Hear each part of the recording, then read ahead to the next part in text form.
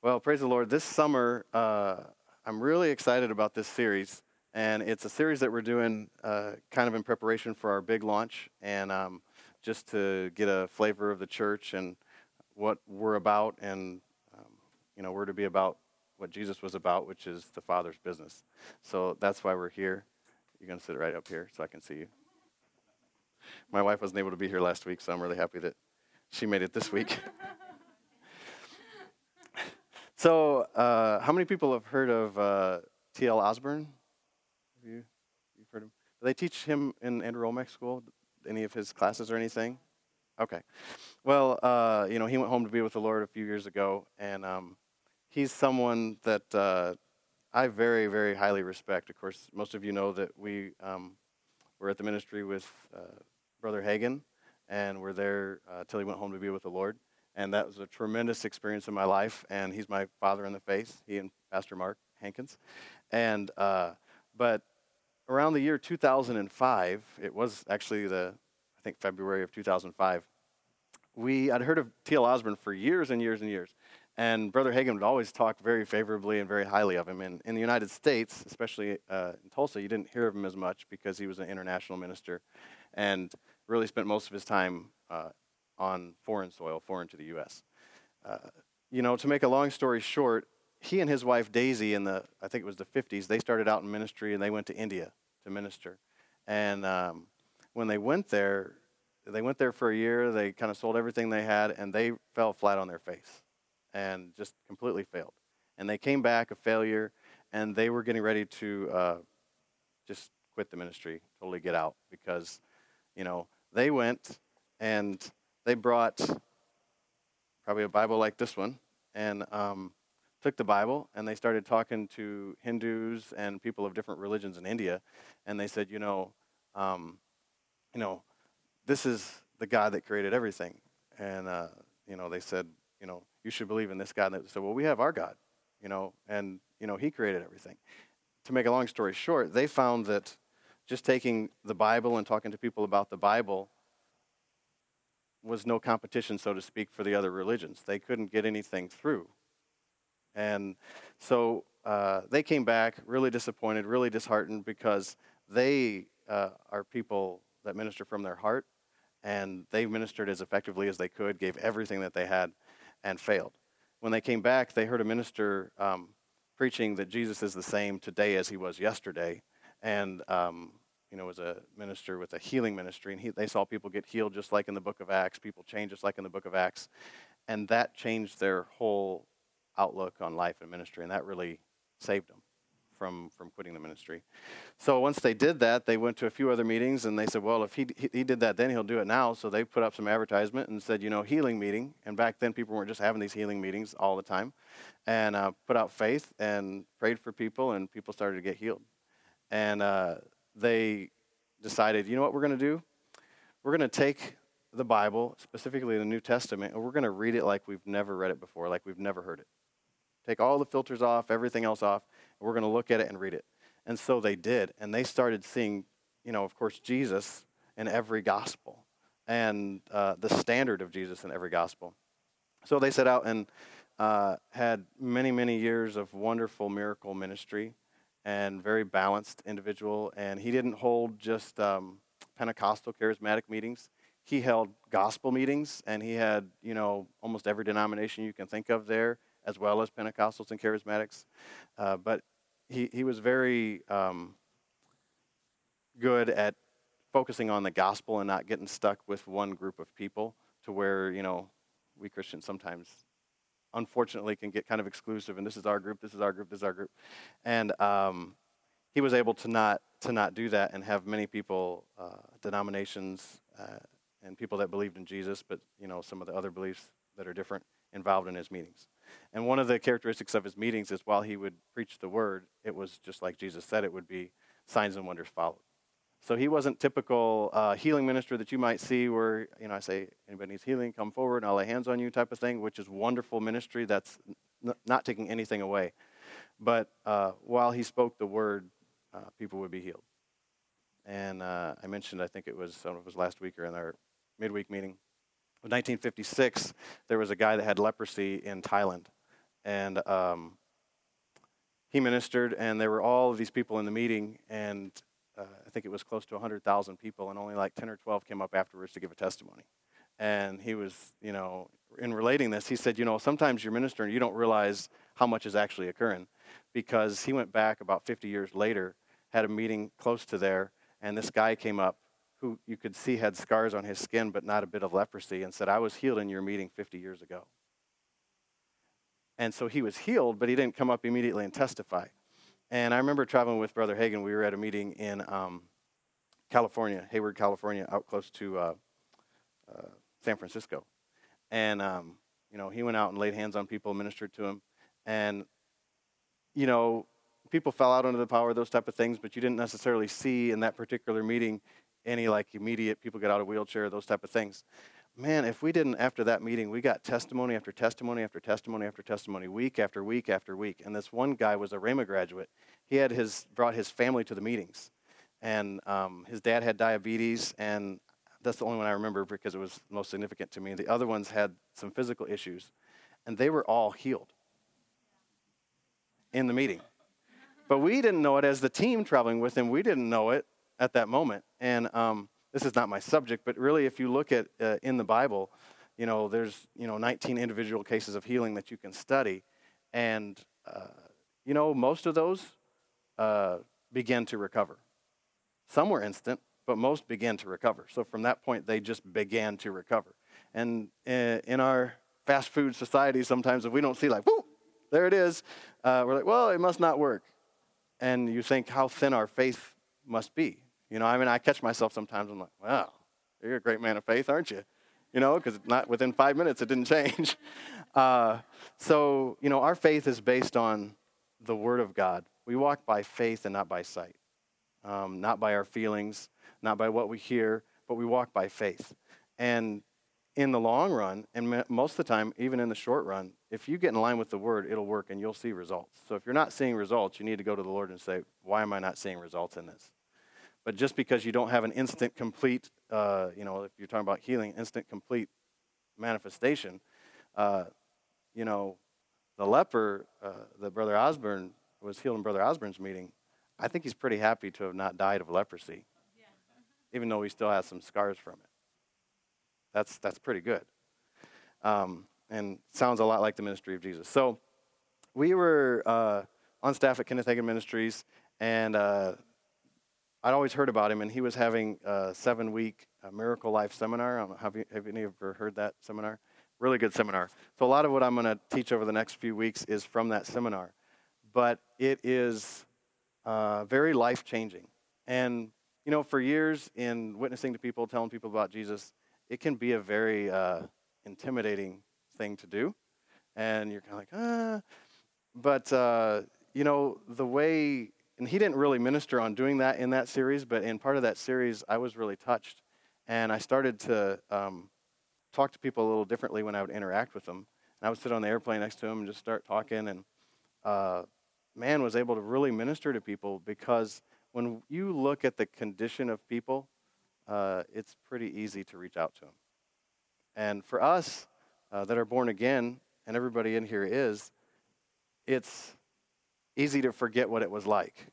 And you look and think, how could people be acting like that? How could they do that? Do they not know? Well, when you get Jesus, you get light, and you get revelation, and you get understanding, and you really get so much that your whole worldview, your whole perspective shifts, and you're not really conscious of it. You just think differently. I know there was a guy that Brother Hagin ministered to, and he was always into pornography and drinking and all of these type of things, and he got born again. He's like, what am I going to do? I can't stop doing this. And he's like, Dad Hagin said, you need to get born again. So the guy got born again, and he didn't want those things anymore. He changed. So a lot of times, people are trying to change themselves, and, we can't change ourselves. Jesus can change us. You can be disciplined to an extent, and you can subdue things, but we need to let Jesus Christ come in and make the change from the inside out. Otherwise, we're dealing with something that we don't really have the power to do. So I want you to think today when I'm speaking. I want you to let your mind ponder some things and let some things roll over inside of you.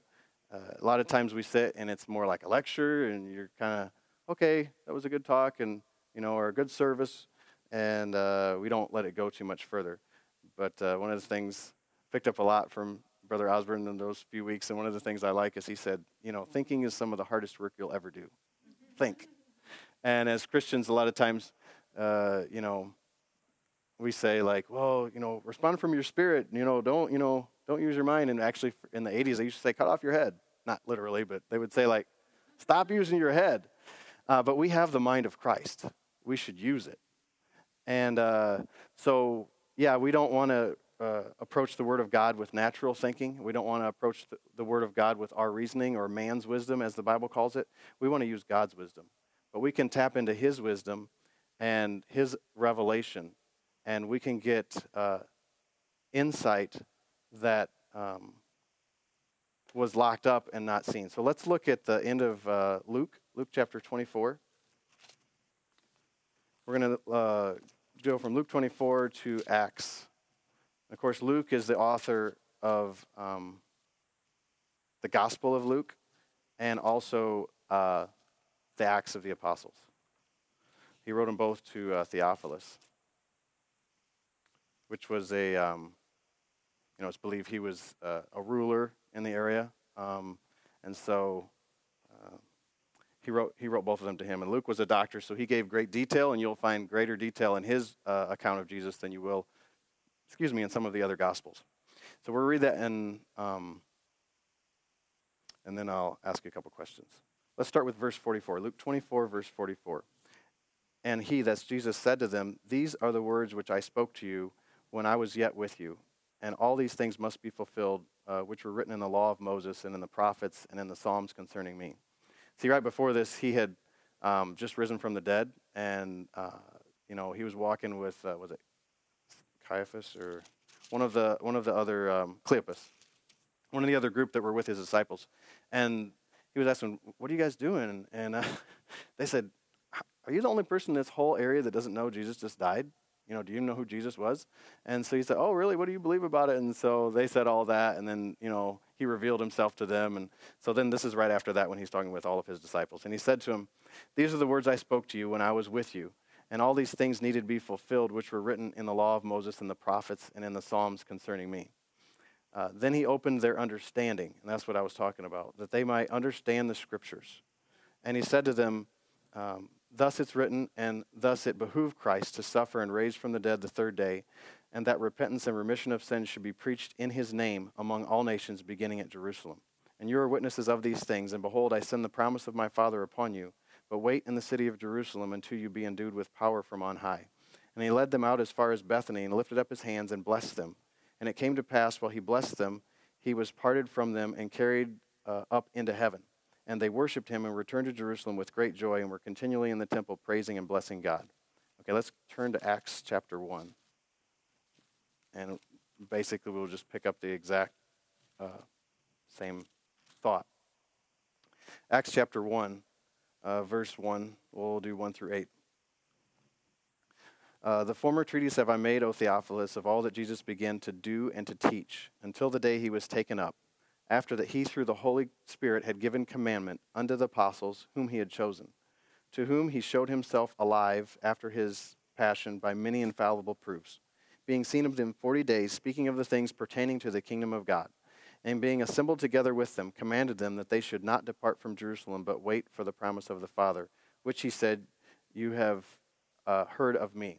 For John truly baptized with water, but you'll be baptized with the Holy Ghost not many days from now. When they therefore were come together, they asked of him, saying, Lord, will you at this time restore the kingdom to Israel? And he said to them, it's not for you to know the time of the seasons the Father has put in his own power. And then he goes back to what he was originally saying. But you shall receive power after the Holy Ghost is come upon you, and you shall be witnesses unto me, both in Judea, Jerusalem, and in all Judea and Samaria, and to the uttermost parts of the earth. Very familiar passages of Scripture. And it's really the transition from the Gospels to the Acts. And I was reading this past week, people have tried to call what my Bible calls the Acts of the Apostles, so many different names. The Acts of the Holy Spirit, the Acts of the Believers, all this. And I really like William Barclay, and he said, that it's the Acts of the apostolic people. And I think that's a better way to think about it, because apostolic people are people really that are just sent by God with a message. And so, in a sense, Jesus said, go into all the world and preach the gospel. So every believer has an apostolic call. There's different levels of apostles. That's not the purpose of this. The apostles of the Lamb, there's only 12 of those, the original ones. We're not studying that right now. But in a sense, we're all apostles because we are all sent. So one of the biggest mistakes we make in Christianity is we kind of lump everybody all together and say, like, okay, so the body of Christ is going to reach the world. Amen, I agree. Hallelujah. So, I got my vacation planned for next week, and I've got, to travel here and do this and do that, and next thing you know, like another year went by, and another year went by, another year went by. So it is true, the body of Christ is going to reach the world, and then the end will come. But each of us are a member of the body of Christ. And we make a mistake if we just relegate it to, it's the body of Christ. It's you and it's me. It's you and it's me. It's you and it's me. We have to make it personal. And that's when faith works. You talk about faith. A lot of times we put, I have faith about that. Well, faith is now.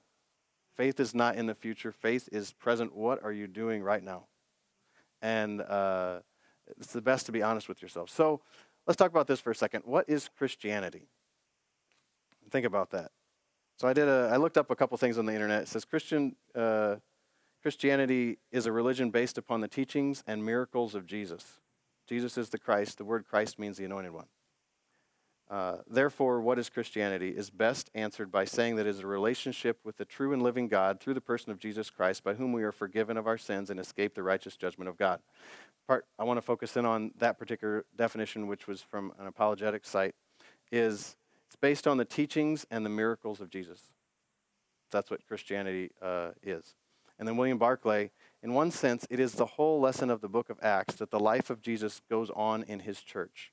The church continued where Jesus left off at his death. Therefore, I must belong to the church that carries out the life of Christ. The first sentence tells us how the church was empowered to carry out the work of Christ by the work of the Holy Spirit. And then he went, I want to throw this little nugget in there. He went on to say, by the work of the Holy Spirit, the Comforter, he's been described, especially in America, as the Comforter so many times. And in Scriptures says Comforter. Barclay, how many of you have read from William Barclay? So he was in Glasgow, Scotland. He was a minister, but before that he taught in a school, and then he pastored a church, and then he went and taught again. And he was always so thankful for having pastored, because he said, you never want to teach and not have pastored people or been with people, because you can just get all like theological, and it's like, you got to be down there where people are having troubles and living real life. You're not just doing everything from the book. Anyhow, he was a great scholar in the Greek language.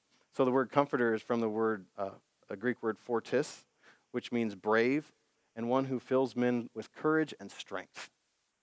Now think about the word comforter and your images when you think of comforter. I think of somebody at a funeral comforting somebody. And even the scripture, that we comfort one another with the same comfort we've been comforted with. Very true. But comfort has to do with being brave and the Spirit of God that fills men with courage and with strength. The Holy Spirit, he's not a wimp. He's full of courage. He's full of strength. He's full of power. He's the one that enabled Jesus Christ to minister here on the earth. So he's the one that enables us to minister on the earth.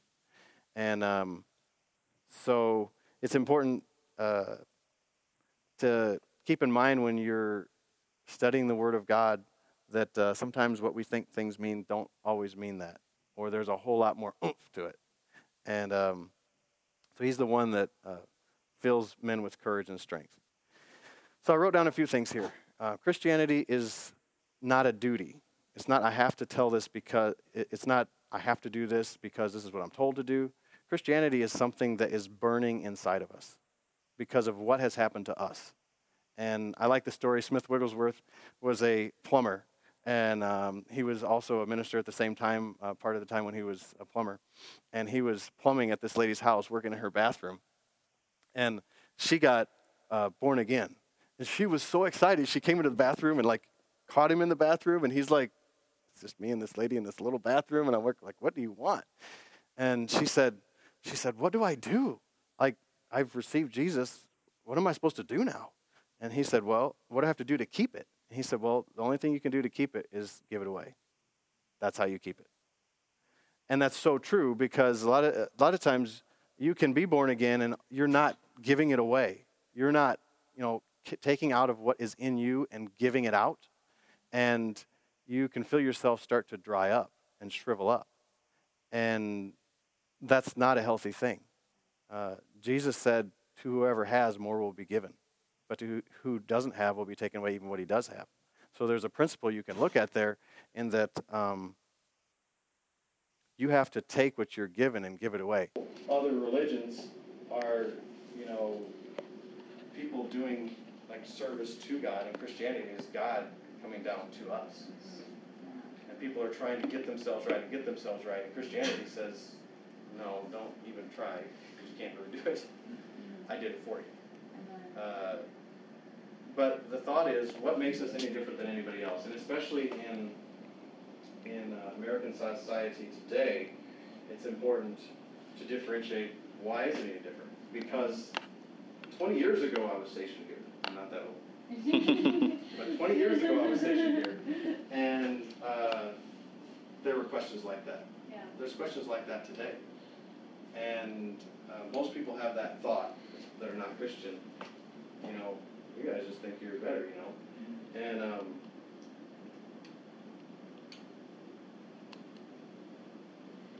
we know the truth, and we're to present the truth. And, I'll jump ahead a little bit. The reality is Christianity is the only religion with the miraculous to back it up. Yeah. All the way from when you're born again, you may not have had some crippling disease or something that you can outwardly see, this big change in your body. But think of the love of God. The Bible says the love of God has been like poured out full in your hearts. And they'll know we're Christians because of our love. And we know we've passed from death to life because we love the brother. The love of God is a miracle. And you cannot separate true Christianity from the miraculous. And God will back up his word. When we speak his word, the miraculous will happen. So that's one of the big things that sets us apart. Christianity is not one of my favorite ones. Christianity is not a group of weak-minded individuals being taken advantage of. Christianity is actually for people that have received him and then become strong. Mm-hmm. And then become a force that the devil and the world has to contend with, if we know who we are. It's not an opportunity to judge. Christianity is not an opportunity to judge. It's really an opportunity to love. It's not wish fulfillment.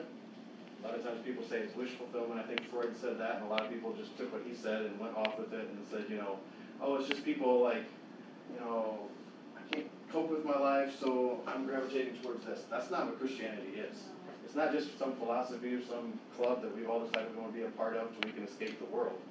It's so that we have power to reach the world and stop what the devil's trying to do.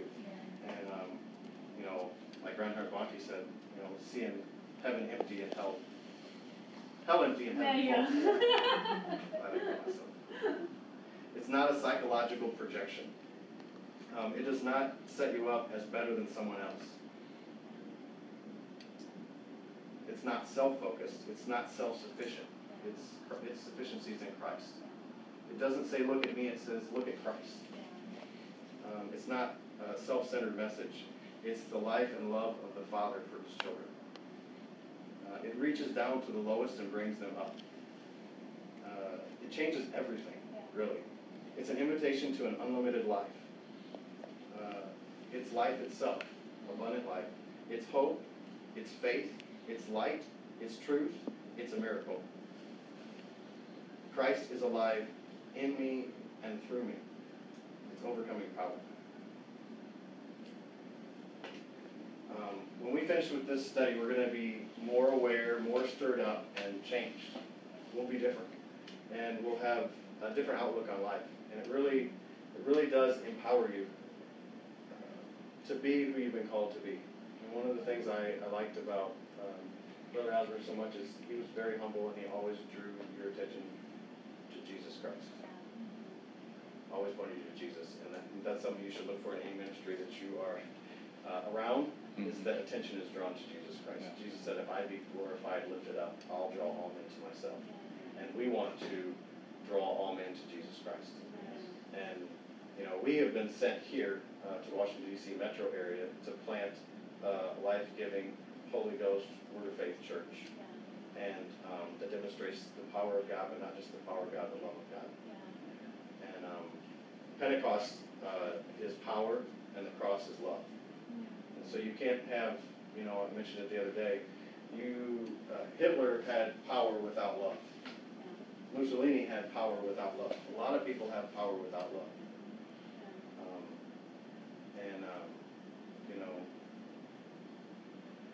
People believe what we believe, who haven't spent much time or met Jesus at the cross, can be brutal. Preachers can be brutal and cruel if we don't have love. Mm-hmm. Christians can be brutal and cruel if we don't have love. That's why some of those things that I had on the list there, I had because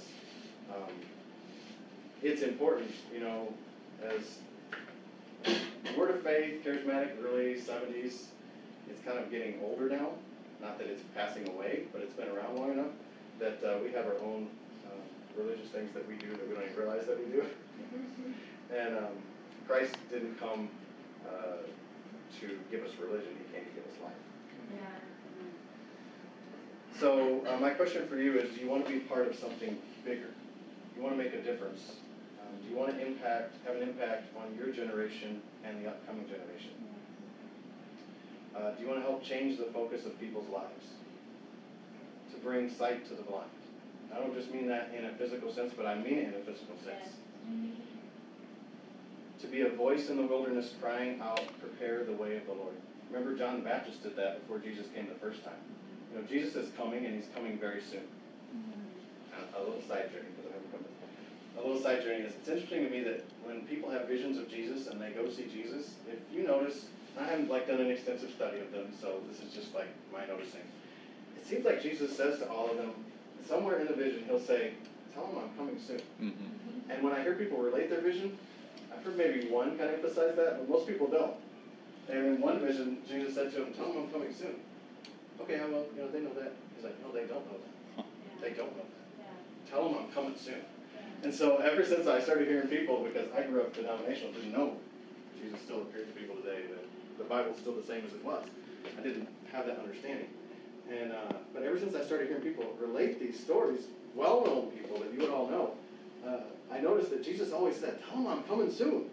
And then not a lot of people emphasize, he's coming soon. But we're here, and I want our church to be a voice like one crying in the wilderness. Because if you look at the state of this area, but the whole United States, and honestly in a lot of places of the world, there is a lot of revival going on in Africa. But it is like a wilderness, it's becoming like a spiritual wilderness. That's the devil's intent. But you know what? You can't do that as long as we're around believers that will stand and say, no, we're not going to have this. We're going to usher in an awakening and a move of God. Just, do you want to say, real life has come? Have you heard? Do you know? Is it yours?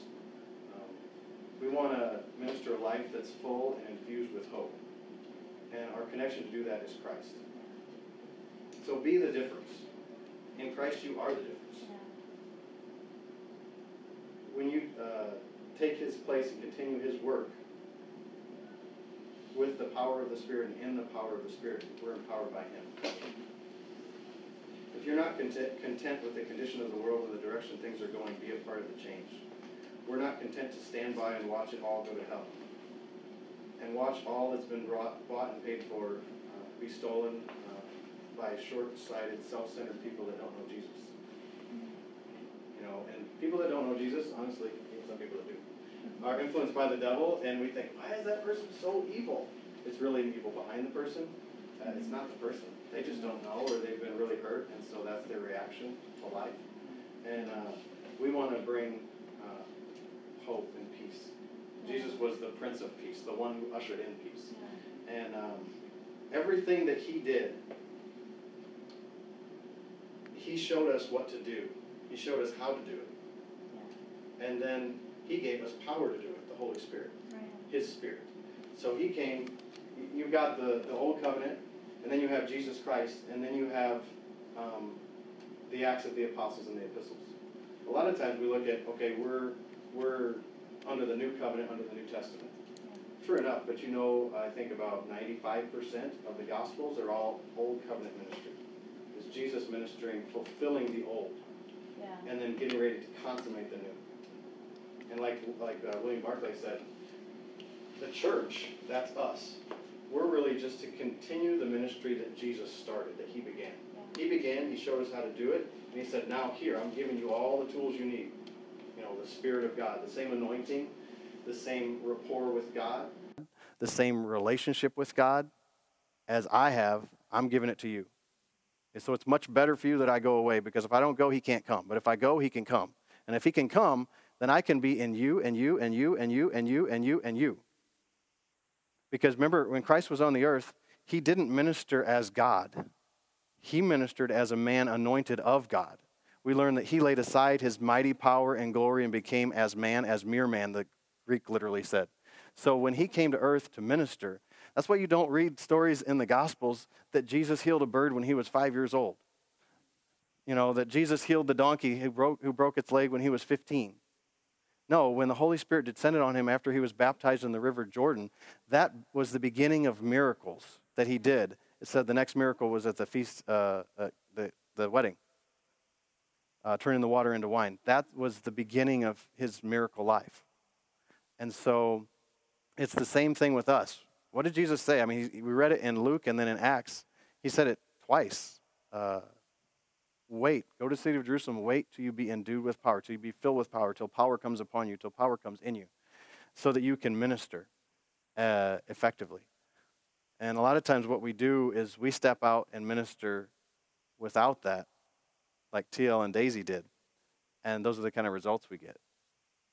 And sometimes people, I don't want to make it sound bad on anybody, but TL and Daisy were honest enough to say, you know what, if this is what it is, I'm not about this. And I've told my wife, I don't know how many times, she probably gets tired of hearing me say it, if we're not ministering with the power of God and the anointing of God, I don't want anything to do with it. I don't have anything personally to give to anybody. I mean, I like people, but when I'm not full of the Spirit and the Word of God, I could be a jerk. You can ask my wife. I'm sure she could testify. But with God, it changes who I am. The Holy Spirit will change your personality. God in you will change your personality. And you may not be an outgoing person. You may be an introvert. That's me. But the Holy Spirit will make you an extrovert. Because what you have, what you really believe, that's what you're doing. So it was a statement I read to Melody yesterday. It was kind of cutting. I didn't like it.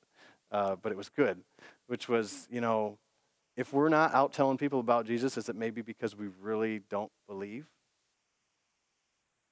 Because you're telling people what you believe every day. Whether it's what you heard on the news or your favorite tech gadget, or I don't know what ladies talk about, but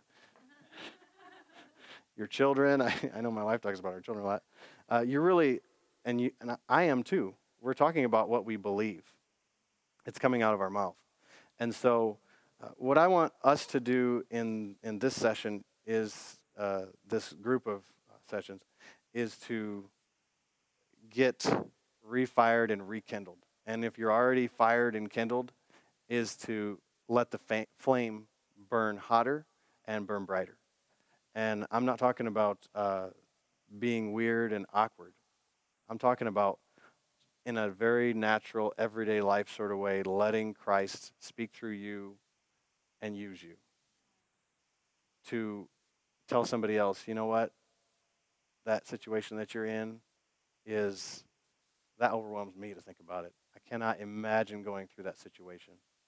But I had a situation not nearly as bad as that in my life, but I didn't know what to do, and for me it was a huge deal. And the only way I got through it was to turn to Jesus. And he's alive today, as alive as he ever was, and he'll do today exactly what he did then. And I'd love to pray for you. I'd love to minister to you if you'd let me. And what's interesting is, especially if you're ministering to a non-believer, you can really put a demand on the power of God and the anointing of God, and you pray for someone, ask God to show up and show himself real to them, and he will. He will show up and he will show out. And if you look at the apostles, Paul's amazing, but what's the biggest thing he asked for prayer for? Boldness. Give me boldness, that I may boldly speak, that I may declare. And then the church, when they were so persecuted, and some, not like they were then, but in some form in America, the church is beginning to be more persecuted. They prayed that the Lord would stretch forth his hand to heal, that boldness would be given, that signs and wonders would be done by the name of Jesus Christ. So boldness is a really good prayer to pray for yourselves, to pray for other believers, to pray for the church in general. And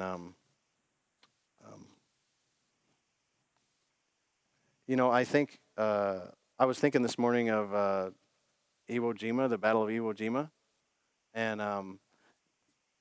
they went, and that was the first actual land owned by the Japanese that we were able to capture and get. And think of the Iwo Jima Memorial, where it's the statue of the guys, the Marines, and a few Navy people putting up the flag. Such an iconic picture, and I think it's been, they said, reproduced more than any other photograph ever. So it was an amazing thing that this guy captured. The guy that captured it, he actually didn't realize they were going to start raising the flag then. He had set his camera down and was getting ready to set something else up, and he saw it, and he grabbed his camera, and he just picked it up and snapped it without even looking through the viewfinder, and that's the picture he got. So it was a really cool story, and I learned that that's actually the second flag that they rose. They rose a different flag first, a smaller flag. They put it up, and I think it was the Secretary of Defense was there, and he got there, and he said, I want that flag. And the colonel that was in charge got so mad, you can't take that flag, it's our flag. And so he said, well, before we get it, go out, get another flag, make it bigger. So they got a bigger flag. And I kind of picture it like that in America, is that, let's put a stake down, and let's start to raise the flag of Jesus Christ. And you know what? Let's not put a small flag, let's put a big flag. And declare that we're not going to allow our nation to go down the tubes. We're not going to allow our neighborhoods to go down the tubes, our kids, especially our kids. And we're going to stand up and say no. Not on our watch.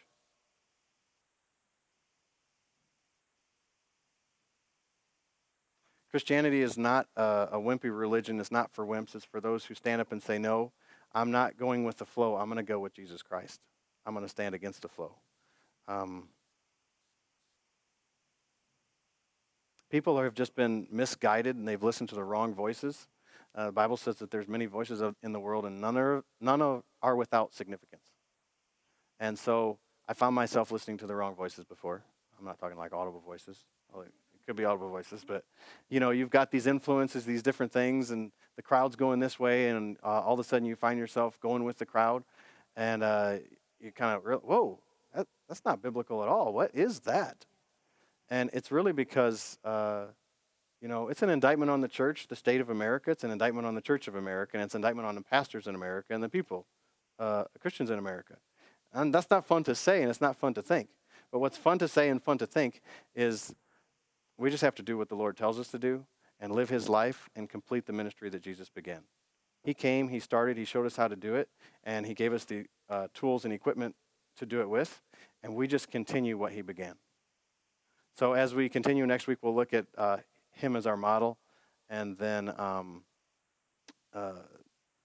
the inspiration of the gospel, and then our response to the gospel, our action as his delegates, the credibility of the gospel, the legality of the gospel, and the experience of his energy.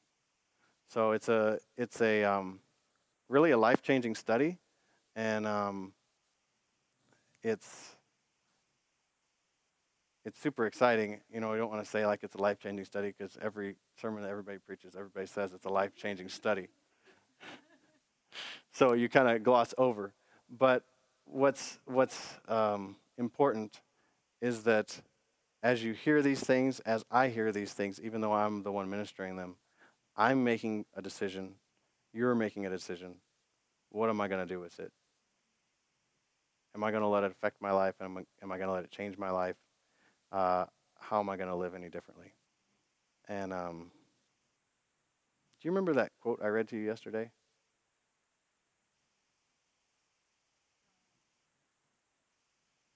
I think I've got it in my notes. I want to read you guys one quote, and then we'll close in prayer. It came up like 3 times while I was preaching, so I better say it. Oh, that's okay.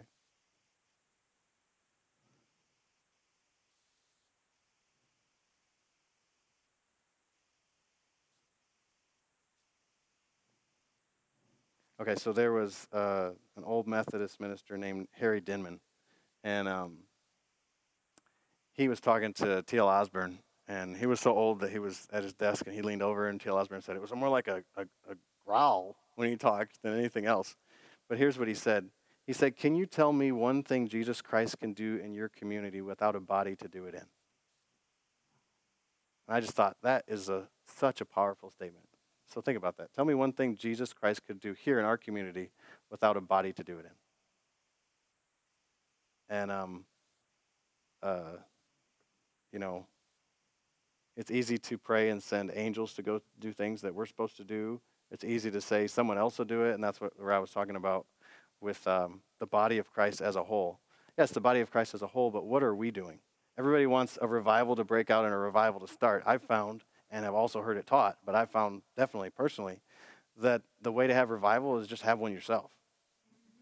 Let yourself get fired up. Let yourself get excited. Let the realities of the Word of God sink in on you.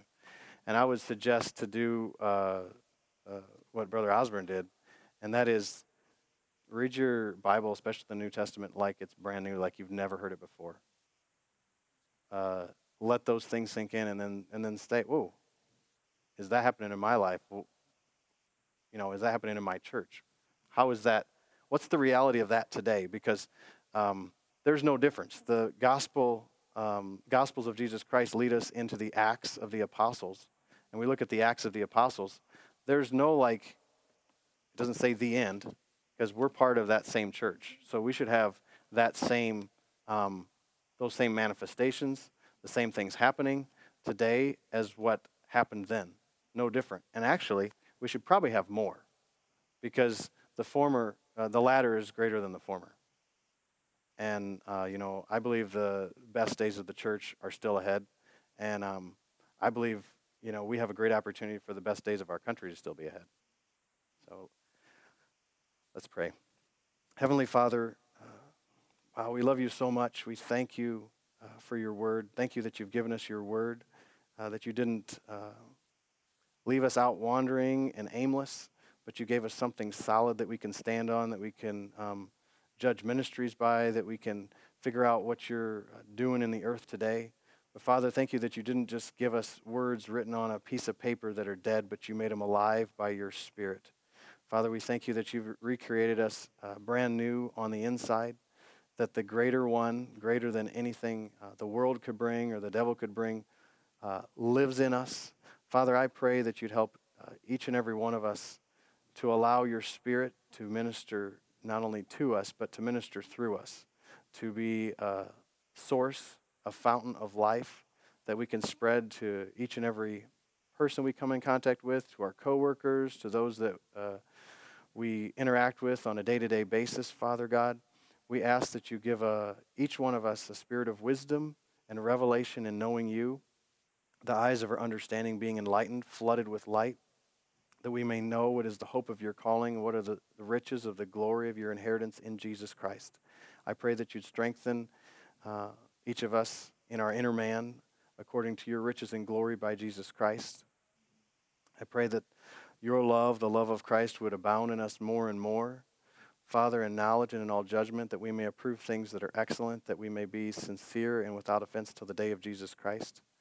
And Father, we thank you for calling us to plant this church. We thank you for making us a part of this church. Father, we thank you for the opportunity we have to reach people for you. And Father, we just plead the blood of Jesus over each and every person that you've called our church to reach. Father, wherever they're at right now today, that you would protect them, that you would shield them, that you would draw them by your Spirit to your Son, that they would see the truth and not believe a lie. Father, we pray that you'll give us all words to speak, that you'll give us boldness to speak them. Father, that you'll anoint our lips and our pathway. And Father, we thank you for your great favor, your great grace. And we're just so thankful and so grateful to be a part of what you're doing in the earth today. In Jesus' name, amen.